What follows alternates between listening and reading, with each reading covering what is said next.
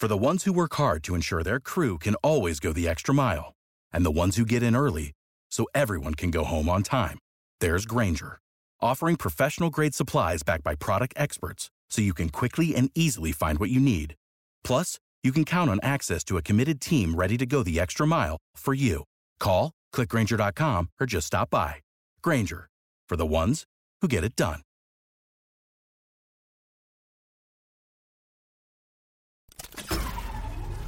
This tea is piping hot. Get the latest celebrity news first all day long with hot headlines from OKMagazine.com. Tiger Woods is pumped to make his 25th appearance at the Masters, but the golfer confessed this could very well be his last time competing in the annual tournament. "I don't know how many more I have in me," the star told a reporter ahead of the Thursday, April 6, event, adding that instead of thinking about the future, he's just trying to appreciate the time that I have here and cherish the memories.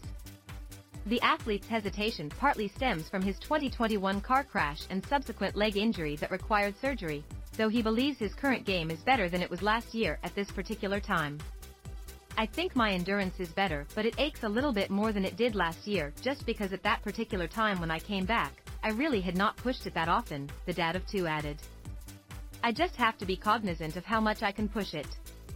If Woods, of 47, comes out victorious this time around, it would mark his 16th win, but lately, the billionaire has been in the headlines for less impressive reasons.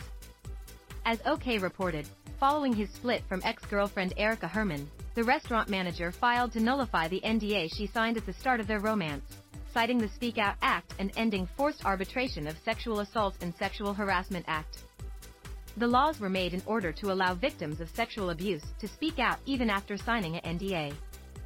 An insider said the ordeal has become a nightmare for Woods. "Tiger feels like this is another shakedown. He doesn't want another scandal," the source told an outlet. "There's a lot of panic right now. No one wants the details of a long relationship to be made public." Herman, who's asking for $30 million in her lawsuit, also alleged she was forced to move out of their shared home, though there was never a written agreement that she had any ownership over the property.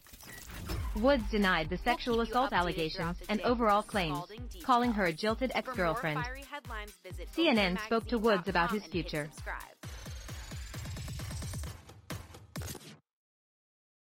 For the ones who work hard to ensure their crew can always go the extra mile, and the ones who get in early so everyone can go home on time, there's Grainger, offering professional-grade supplies backed by product experts so you can quickly and easily find what you need.